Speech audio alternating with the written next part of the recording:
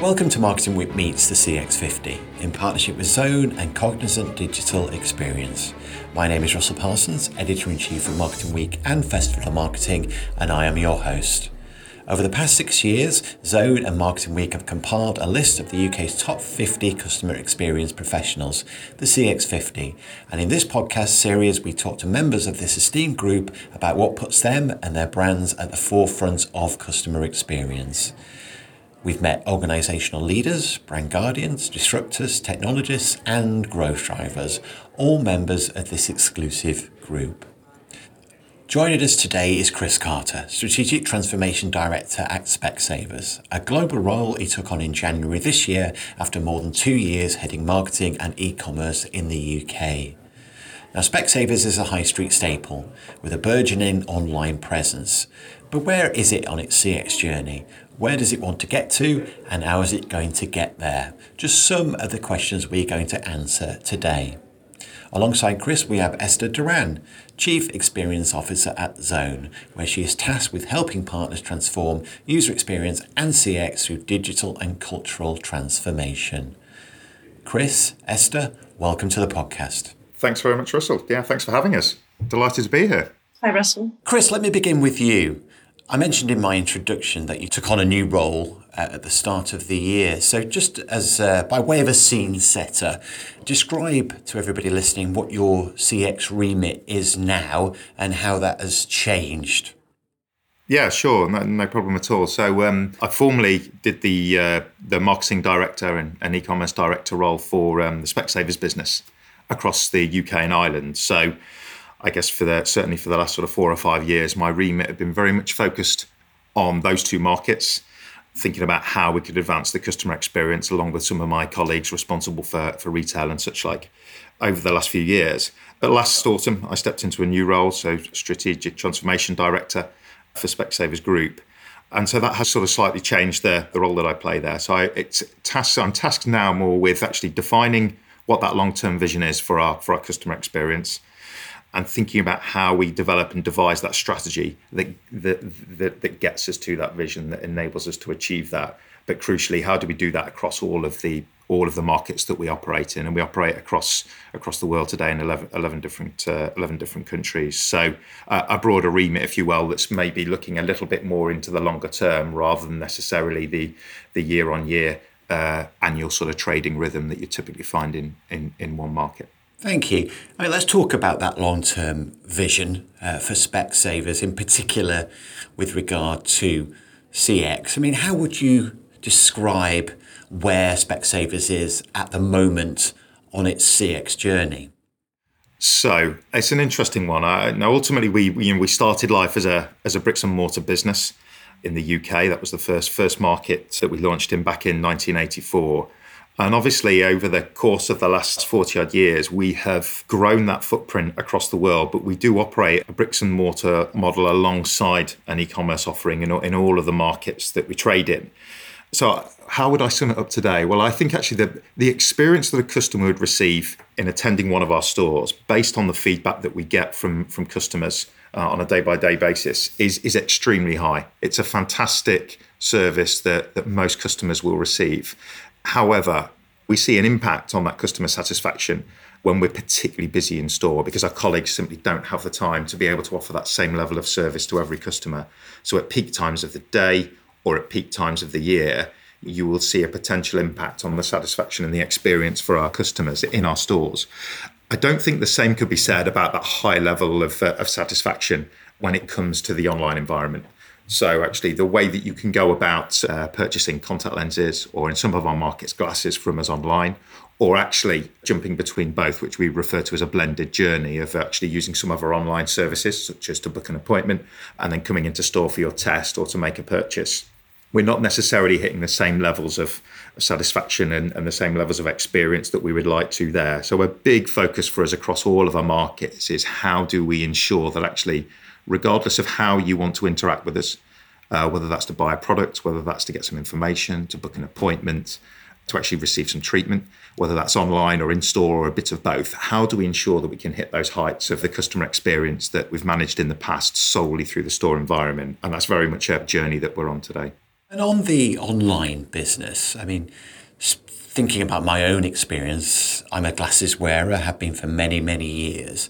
It feels like the only thing that, well, the only way to, for me to, go through the experience of getting my eyes tested, checking glasses, and then getting to the bottom of funnel to purchase, the only way that that could actually be done is in person. I mean, so how are you approaching delivering an experience online? Because it's a very personal journey for a glasses wearer to go from, as I say, test through to purchase. So it must be really difficult to, well, it's not about replicating it, is it? It's about doing things differently and in a way that makes sense in that environment. That's right. I think in a sense it offers an opportunity in that you can provide a more personalised experience on the assumption you know who that customer is, who that browser is. You're potentially in a position where you can actually tailor that experience a little bit more in the online environment to that of the physical store environment. But it's an interesting point you raise in regard to actually what's the art of the possible. And I think because of the complexity of the product, if we think particularly about glasses, ultimately every pair of glasses is a bespoke product. It's bespoke to your prescription. And as you all know, even the fit of the frame actually is something that's really, really difficult to get right. So I think as a result of that, we've maybe seen less disruption within the category than we maybe have when we look across other categories and other retailers. But that is not to say it's not coming. When we look at advances in technology around the ability to conduct an eye test online or to be able to match and fit the frames to your face online, that technology is really, really gaining a significant degree of pace in terms of how much more effective it's becoming. And so a big part of what we need to do is actually keep, monitor and work with those businesses that are inventing those new types of technology so we can understand actually when has it got to a point in maturity where it can really help enhance the experience rather than potentially undermine it or erode confidence for that customer that might be trying to purchase glasses for the first time. So I think it's very much a case of timing, I think, with some of these things around actually when is it right to be testing it in a confined market and when is it right to be rolling it out to a much broader cohort of customers. It is a challenge, isn't it? I suppose there is a general expectation of a level of experience wherever a customer is interacting, but you should consider at the same time as having a consistency and trying to be seamless, that each and every point of contact at each channel should have its own North Star, its different expectations and different measures of success. Is that a fair analysis? Yeah, we've tended to use a sort of rule of thumb around actually how we prioritize different experiences or different pieces of work that are going on around the world. So we don't have one core customer experience team within the business that are effectively developing new experiences across the globe. There is a sort of framework that we've built, and actually that provides a bit of a guide so that countries or different teams within a country know what to prioritize. So for us, it's about making it simpler. Is it about making it more convenient? Is it about making it more personalized, more inspiring? Or actually, is it about positioning us as experts to really reassure that customer? They're the sort of 5 sort of criteria, if you like, that we would ask our colleagues around the business to consider when they're thinking about building a new product or making a change actually to how the experience works. Is it ticking one or more of those boxes in order to take us in the right direction towards that North Star, as you say?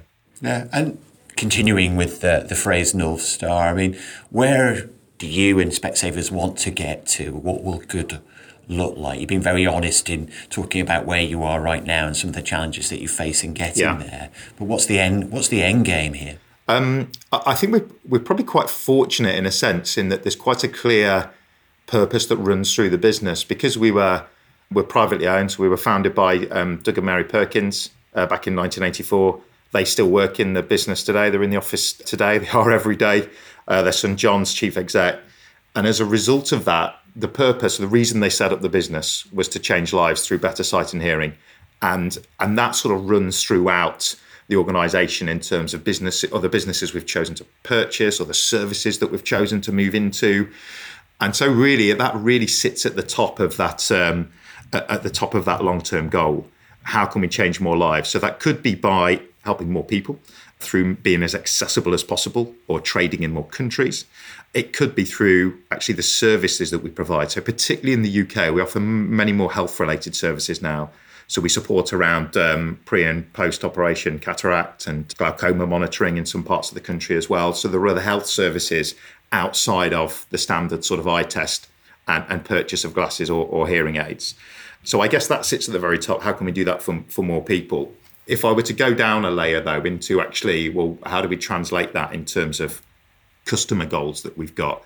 We've sort of separated it into three areas. So the first one for us is around how we can really drive advocacy. So through MPS, how can we ensure that actually customers aren't just satisfied, they're real advocates because they're delighted with the experience they've received.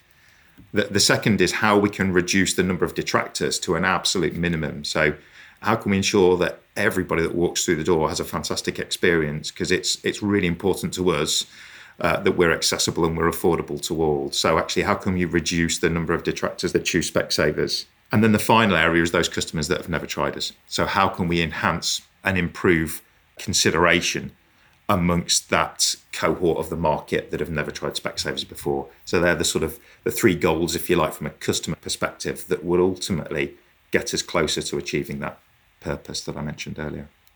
Yeah, I mean, it's really interesting. A great purpose, by the way. I mean, obviously, there's lots of arguments about brand purpose and lots of critics that would throw accusations at those companies, perhaps who are stretching and being inauthentic in stating a purpose. But what you've got there is a genuine one, and one that you can link with commercial outcomes, and one that absolutely drives the experience or the objectives for customer experience in your business as well. Esther, if I could bring you in on this conversation about marrying purpose and customer outcomes. I mean, what does good look like in this regard for brands who have a clear purpose and an authentic one, and how do they use that to better serve customers? Your thoughts, please. Thanks, Russell. I think when brands design the strategy and the purpose, and they have the North Star vision, as you mentioned earlier, they think that the job is done, and then they don't have to do anything else. When actually, that's the easiest part. The most difficult part is to track down the success, and obviously to be able to understand if that strategy, that North Star vision, is working well with your customers. You need to test it, you need to listen, you need to monitor, but also you need to be tracking down back those outcomes, or the lack of the outcomes as well, to your brand strategy. And I think that is vital. I see brands that create beautiful strategies and purpose campaigns, but they don't track it back. And they don't know if they're in the right path to success. So obviously, I think testing, monitoring, and making sure that you have those KPIs established from the beginning is very, very important to understand if your purpose, your brand purpose is kind of marrying and in the same path as your customer outcomes. Your customer will never lie to you. They will say if your product or your service is good or is bad, and you just need to read the reviews to understand, what are you doing right and what are you doing wrong to improve. Wise words. I mean, what you said there about purpose, I mean, we could have a whole podcast, and indeed, I have hosted whole podcasts and sessions at conferences about the virtues or otherwise of brand purpose. But what you're saying there, Esther, is absolutely 100% correct. If you've got a purpose, then don't just see it to make yourself and everybody else at the organisation feel good about themselves. Measure it, deliver it, be true to it, and you can only do that if it's authentically at the core of what you do, like Specsavers. Anyway, I'm going to just step off my soapbox for a moment and bring Chris back in. Something that I'm going to have to just caveat this might be me descending into cliche, but I was really interested in terms of expectations, customer expectations, whether or not different generations, different age groups have different expectations, and whether or not you consider that when you are setting customer experience strategy and indeed executing it. The reason I said cliche is it would be very easy perhaps to say that the younger people that are engaging with Specsavers are perhaps more inclined to interact with you online, maybe have different expectations of a physical experience. I just wonder if age does play a factor when you're determining what to deliver from an experience point of view. Yeah, it's good. It's a good question, Russell. I think it plays a factor. But I think you're right in that you have to be a little bit careful about being too presumptuous.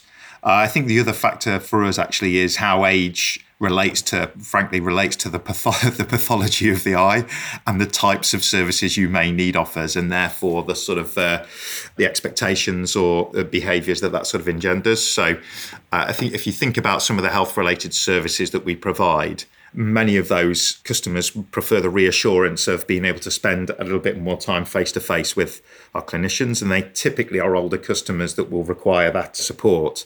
But probably a bigger factor in terms of how confident or not a customer is feeling about a visit to Specsavers is, and you mentioned it earlier yourself actually, is whether you've ever worn glasses before. You know, the first time you step foot into a test room and you're told actually your prescription's changed and you're going to need glasses. And unfortunately, it does happen to all of us as we hit our sort of mid to late 40s with the onset of presbyopia. That's a very different mindset and a very different set of needs that customer has. As a 40-something that's never put a pair of spectacles on their face before, and potentially the self-conscious nature of doing that, versus maybe a 60-something that has worn them their whole life and is maybe much more confident around the type of product or the type of solution they're looking for. I think equally, if we look to the way that we're seeing customers book appointments now, it's particularly driven as a result of the pandemic. We see no real difference with the percentage of older customers versus younger customers choosing to book online rather than telephoning the store, for example.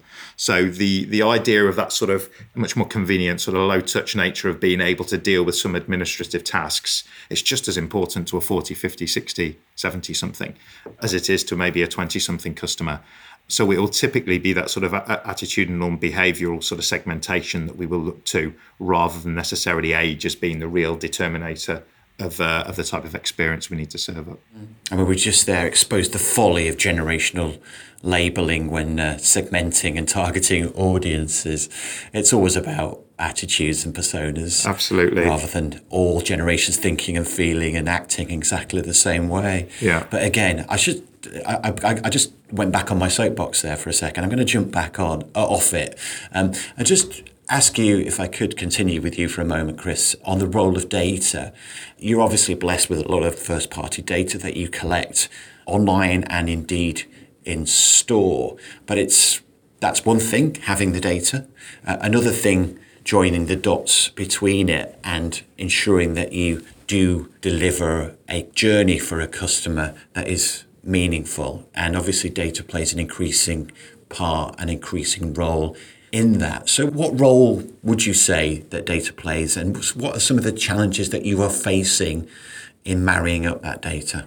Yeah, I would say it plays the pivotal role, really. And I would say it sits as one of the big opportunities, maybe barriers at the moment to us achieving that vision. So when I think about the sort of foundational changes that we're looking to make as an organisation, alongside the platforms on which we're serving our customers, so our online platform and our practice management system in our stores, data really is the third big foundational building block there. And I think there's probably three challenges I would sort of pull out around that. So the potential is enormous in terms of the competitive advantage it could serve us, given the scale of our organisation and the amount of time that we've been helping customers over the years. We've built up a really strong database in that respect. But the continual investment that's needed in the structure and the technology that holds and connects that data is a big one for us. The governance by which we actually manage that data in an organisation that's grown organically around the world.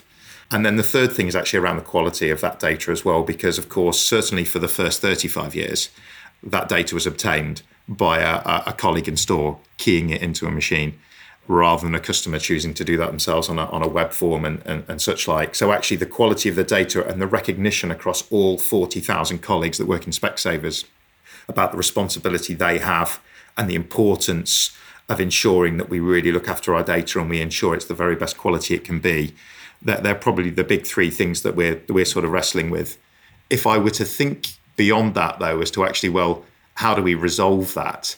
It's an enormous challenge, both in terms of the commercial investment we need to make, but also in terms of the change behavior we need to see in stores.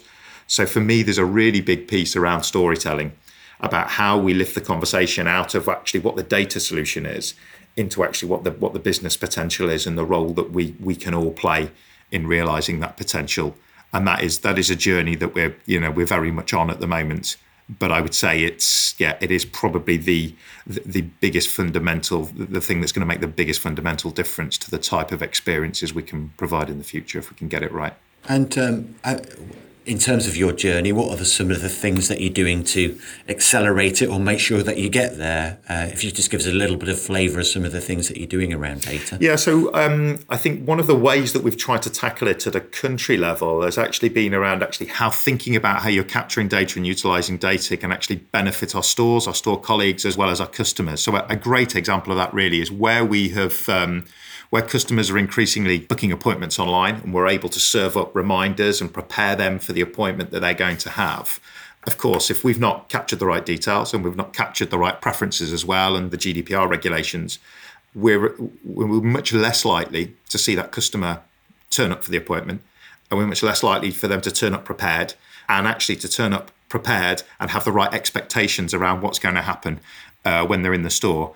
Likewise, from a colleague perspective, then it ensures that actually they're reducing the number of no-shows, which were a significant problem a few years ago, and also enables them to provide a better experience for the customer, but be able to do it in a much more timely manner than they maybe had been able to do in the past.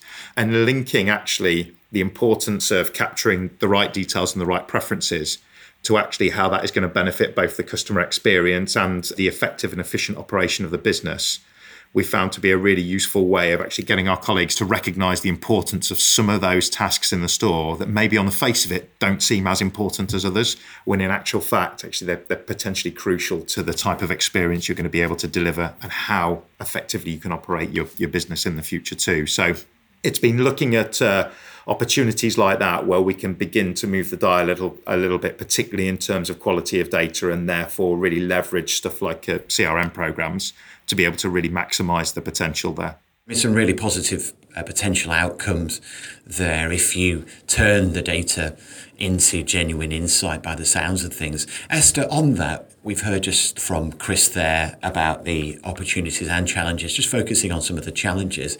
What have you seen are some of the common pitfalls around data management and its role in delivering experiences, and what can brands do to overcome some of those challenges?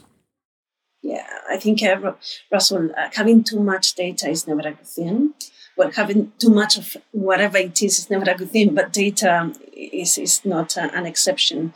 Even though some marketeers will disagree with me, I think if you don't have the right data strategy, it will be really difficult to go through all that data that you have collected and have any meaningful outcome for it. Some businesses don't even know what to do with all that data that they have, and sometimes even misuse it. And we all know personalization is vital to deliver the right experiences. But when the personalization is not done correctly, we consumers, we get pissed off and we just kind of block the brand is treating us like everybody else. So I think the first thing is to have a data strategy. We were talking about market segmentations and how wrong it could be sometimes, because, I know I'm in a category, in a box when we do market segmentation, but in the background, we know that we are not always, female, 40 to 45, living in West London, we are not the same. So I think it's very dangerous to do market segmentations just for the sake of it. Another thing that actually Chris was mentioning earlier is storytelling. I think having a content strategy and content design embedded within your data people is really important, because sometimes data analysts, they will take, the bulk of data and just throw it at you, but actually the content designers and the content strategists, they're the ones curving all those words and making the storytelling for your customers. And we know, Russell and Chris, that we love when they use the right words and they enchant us with the storytelling around a brand. So I think some people, they believe that they just need copywriters, but we all know that a copywriter is totally different to a content strategy and a content designer. So when we look at the customer journey and we see the touch points, what are the words, what are the messages that we are going to send to those users? Not the segmentation, but to the Russells and the Esthers and the Chris's of the world, just to make that personalization and for us to read the message and say, oh my gosh, this is so beautiful. And they are talking to me, actually. They are not talking to my neighbor. They are talking to me. So I think the right messages at the right time to the right customers, the right storytelling is also key. I feel like giving a here in response to that. Impossible to argue with such wise words. Thank you, Esther. Chris, back to you. You mentioned earlier about the pressure occasionally some of your staff are under in store at busy times of the day and the impact that has on the experience that they deliver. I just wonder, not necessarily how are you going to make staff less busy, or I'm sure it's a good problem to try and have when you are busy, but how are you supporting and enabling staff to deliver and provide better experiences? Yeah, it's as you say, I shouldn't complain too much. It's a good problem to have. I think the way that we typically go about that is through ensuring that we're listening to colleagues every day. So we're fortunate, I think, as well, in terms of the model of the business, that we're a joint venture partnership. So every store has at least between 1 and 3 directors within that store that own that business. And so we are very tapped into actually what they're thinking and feeling on a daily basis through our teams that are out in the field. And by virtue of that, we hear about actually what it's like on the shop floor and actually what we can do to help. So I think that listening piece ends up being really important around how we can make stuff better, because they're on the front line dealing with customers every day. There's a couple of things that sort of spring to mind. So one is very much around actually how we can save them time by removing administrative burdens. I think sometimes we can think about what we add in to enhance the customer experience, and sometimes actually it's what we can take away to just free up our colleagues to be able to spend more time with customers. Because when they do that, you really see that positive feedback come through from customers. So one is around actually how can we remove some of the administrative burden they have. Another is around how we simplify the process. So as I'm sure many businesses and brands are finding, it's a tough labour market out there in terms of finding new team members. And so actually when you're onboarding new team members, or you have a relatively high level of churn in a category such as retail, how do you make it as simple as possible for someone to be able to get up to speed with how to deliver a great experience? And because we sell pretty complex products and it's not a straightforward journey of picking something off the shelf and purchasing it, that's been particularly important for us about how we can simplify. So as a new starter, it's not going to take you 9-12 months to really get confident in delivering a great experience for customers. The last area is actually how we can help directly with the customer then as well. So are there things that we can do that take that weight off the colleague by actually asking a customer to tell us a bit more about themselves, for example, around their needs and preferences before they arrive in store, so that actually our colleagues are armed with that information before the customer arrives, and it's not a process they necessarily need to go through in store, thereby saving a little bit of time and allowing the colleague to really focus on how they provide a fantastic experience rather than necessarily needing to go through some of the more onerous tasks that we can potentially take care of online prior to the customer arriving. So that's just a bit of a flavour, if you like, of how we're trying to lighten that load and that burden, so that actually the ultimate goal is to free up as much time as possible for the colleague to just spend talking with and delighting the customer. Just a supplementary to that, one of the conversations around AI at the moment is how, and some of the advances that we've seen recently, is that it can take a lot of the mundane away from the everyday jobs that marketers, indeed people in other parts of the business have, to free them up to really focus on what matters. I don't know whether or not you guys are experimenting, have done any work with AI, but what's your Where are you on your AI journey at the moment, Chris? I would say we're probably in that. I would say we're in the foothills, Russell. I think in terms of where we are there. So I think it's balancing where we see that potential risk and downside with the obvious opportunities to be able to drive more efficiency. So where we're seeing high volume, repetitive tasks that actually we confidently believe we could take away from our colleagues needing to deliver. There's obvious opportunity there, and a lot of that actually is in the back end, away from the customer altogether. I think we'd probably be a bit more circumspect when it comes to a direct experience with the customer, to just ensure that we're not sacrificing, I guess, that authenticity and that personalization around what we do in pursuit of much greater efficiencies. So I think that's probably a bit of a balancing act as to when it's right to introduce it, and when actually that human touch, while it may require a greater level of energy and investment, it is something that we don't want to lose based on the values we have as a business, and equally we believe that the customer really appreciates as well. Humans everywhere breathing a sigh of relief that they have a role to play.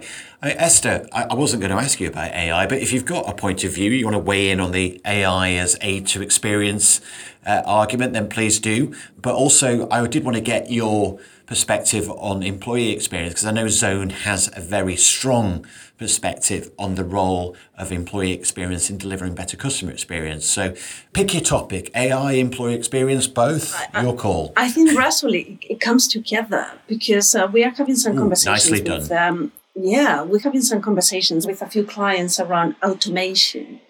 So basically what they are saying is that, it's not efficient, the process is not efficient, and it's not consistent. So they need AI to create automation. But they are really scared that, quite a lot of people is going to lose their jobs. And I always say to my clients, do you think a human being wants to be inputting data into a spreadsheet?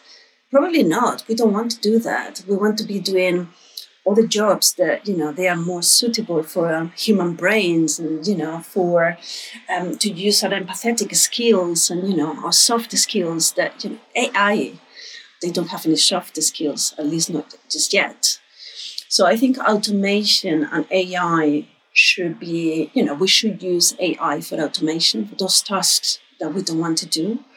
And we should be, when it comes to employee experience, one of the strategies that we have is what happens when AI is taking over certain jobs. What are we going to do with the people that they don't have those jobs anymore? And the key is upskilling. We are working with upskilling strategies. We are working with digitalization as well. We are working to create a different workforce. I think the pandemic kind of put a stop in the back in the time, the jobs that people was doing, and they were a little bit more manual and less digital. I think now we need a different range of positions, range of employees, range of all the topics that we humans we are happier working on, and it applies to any brand. So it doesn't matter if it's Specs, it doesn't matter if it's hardcore. Even the petrol industry, they are looking at doing some of those automation. When it comes to dangerous jobs as well, we are using machineries. So I always say to my clients, this is like back in the time, the Industrial Revolution, when you have 7-year-old kids just picking up things under machinery because an adult couldn't go under the machine.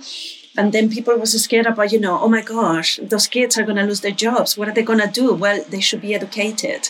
They should go to schools. They should do other things. There's not just picking up things under very heavy and dangerous machinery. So yeah, let's stop thinking about AI is going to steal our jobs, and let's start defining what are the new roles of the future that we humans want to do. Yeah, I mean, it should always be considered like anything, any piece of technology that's aided and abetted marketing or otherwise business society as a tool, as a partner at best, but definitely not as a replacement. For no other reason that there's a million different privacy concerns and indeed ways that you could get it really, really, really wrong and cause yourself more problems than any operational efficiency that is provided. By way of coming to a conclusion on this conversation, I just want to get both of your perspectives on personal experiences. Firstly, you, Chris, identify something that didn't go so well in your career in pursuit of better customer experience outcomes for your customers. What happened? Where did it go wrong? And what did you learn from it? There's probably a couple of things I could maybe point to there. I think one is maybe around where we introduced technology into the experience, into the journey, that wasn't quite there, wasn't quite ready for what customers and for what our colleagues were expecting. And I think as a result of that, you don't necessarily build the confidence that you need within your colleagues to be able to utilize that technology and see the real benefit that it brings. And as a result of that, we maybe didn't see as widespread adoption as we thought we maybe would do with that particular type of technology, which was all around choosing the right frames for you. It's interesting because I see the advances in that area coming on leaps and bounds over the sort of course of the last 5-6 years. This was probably getting on for 6 years ago that we did that. And I think in hindsight now, you actually look at the way that technology has advanced, that type of product, that type of solution is going to come back to the market, and you can see it being a real success. But actually getting the timing right with when the technology is at a maturity level or a level of advancement where it's really going to build confidence within the users, whether they are staff that are using it or whether they're customers that are self-serving on it, I think was a real learning around actually when is the right time to introduce technology and at what kind of maturity level. I think the other one for me actually is around how you think, particularly if you are a business that's grown from a sort of pre-digital age, how you think about plotting your way to that long-term goal. So I think one of the challenges that we've maybe faced in the past is trying to deliver a range of digital enhancements in particular as quickly as we can in pursuit of enhancing that experience, whereas in reality, there is some foundational work that we need to undertake first in order to be able to go quicker in the future. And I think actually sometimes knowing when it's best to sort of slow down in order to speed up over the long term is another thing to really consider when you're thinking about the long-term vision of where you want to get to and potentially the starting point that you're at, particularly if you're maybe an older business or an older brand that's grown organically and has got big transformations around, particularly around the technology that they need to undertake in order to be able to be as agile as you'd maybe like to be in the future. Thank you. I see the two things as very much related there. But just on the first one, I just wonder what the watch out is for shorthand for everybody listening. Was that an example of you guys getting ahead of your customers? So the appetite wasn't there, but the technology, well, if not quite ready, was available? Or is it that you got a little bit carried away and did something for technology's sake because it was there? I think it was probably a case that maybe the technology hadn't progressed as far as we needed it to in order for it to really build confidence once it was in market with our colleagues in particular.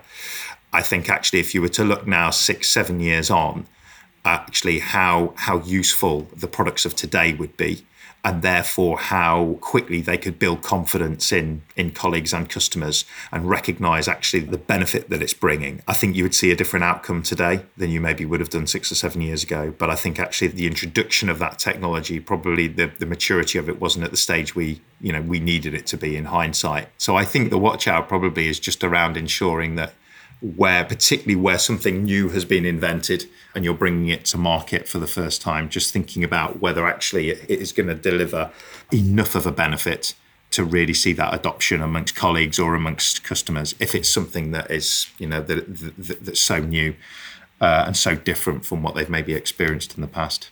Thank you. Esther, I'm just going to skip to you for a final question.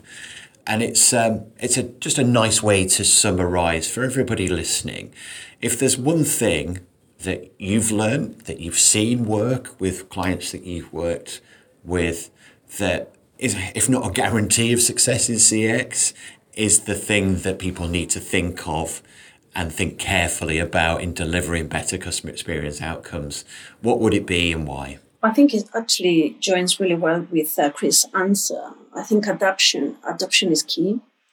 The problem that we have sometimes around technology is that we want to implement the latest technology, but either it's very expensive, so people can't buy it at that point, or the ones that have that technology, they don't know how to use it very well, or they are a minority. I think bringing everyone, and I know it's really difficult to bring everybody in the journey because, you will be designing products and services that will never end. But I think keeping in mind a majority part of the population is essential for success in your brand. So when we are designing products and services, don't design something that the 70-plus-year-olds are not going to be able to use, only, the youngsters. Use technology in the way that is going to enhance people's lives, but keep in mind as well that there will be a part of the population that you're going to be blocking their lives if you just use those digital devices that they don't know how to use. For example, now, very old people, they don't know how to do banking online and they don't have branches anymore. So they rely on people to do banking for them. So it's an example, but Russell, Chris, I'm sure you have plenty of those examples where we have marginalized people with our products and services. So I think, yes, think about the latest technology. Think about, how your product and your service is going to be better than your competitors. But never forget that at the end of the day, your customers, they are the ones that are using your services and your products. And if you don't do it in an accessible way, in an inclusive way, you are neglecting a massive part of the population to use your brand. It's an excellent point, and one that I'm going to conclude on today, Esther. I mean, it's not just about, and again, I'll perhaps be guilty of resorting to cliche, but it isn't just, actually, I'm going to disagree with myself live. It isn't just about older people, perhaps, who don't have the same appetite for online services. If I think about my parents, that's absolutely the case. It's about giving people options and not doing something in the interests of your company at the expense of what's actually serving customers, which is often giving people the choice of what to do, how to interact, and giving people that option. So on that note, I want to thank you, Esther, for your input, thoughts and insight today. Thank you so much, Russell. And Chris, for sharing all of those things and the story of Specsavers, where you are and indeed where you want to get to. So thank you very much, both of you, for your contribution. Thanks, guys. And thank you to everybody that listened. Until next time, goodbye from me. You have been listening to Marketing Week Meets the CX50 in partnership with Zone and Cognizant Digital Experience with me, Russell Parsons. The podcast was produced by Tim O'Donoghue at Bauer London Creative. Look out for previous episodes on marketingweek.com, Apple Podcasts, Spotify and SoundCloud. Until next time, goodbye.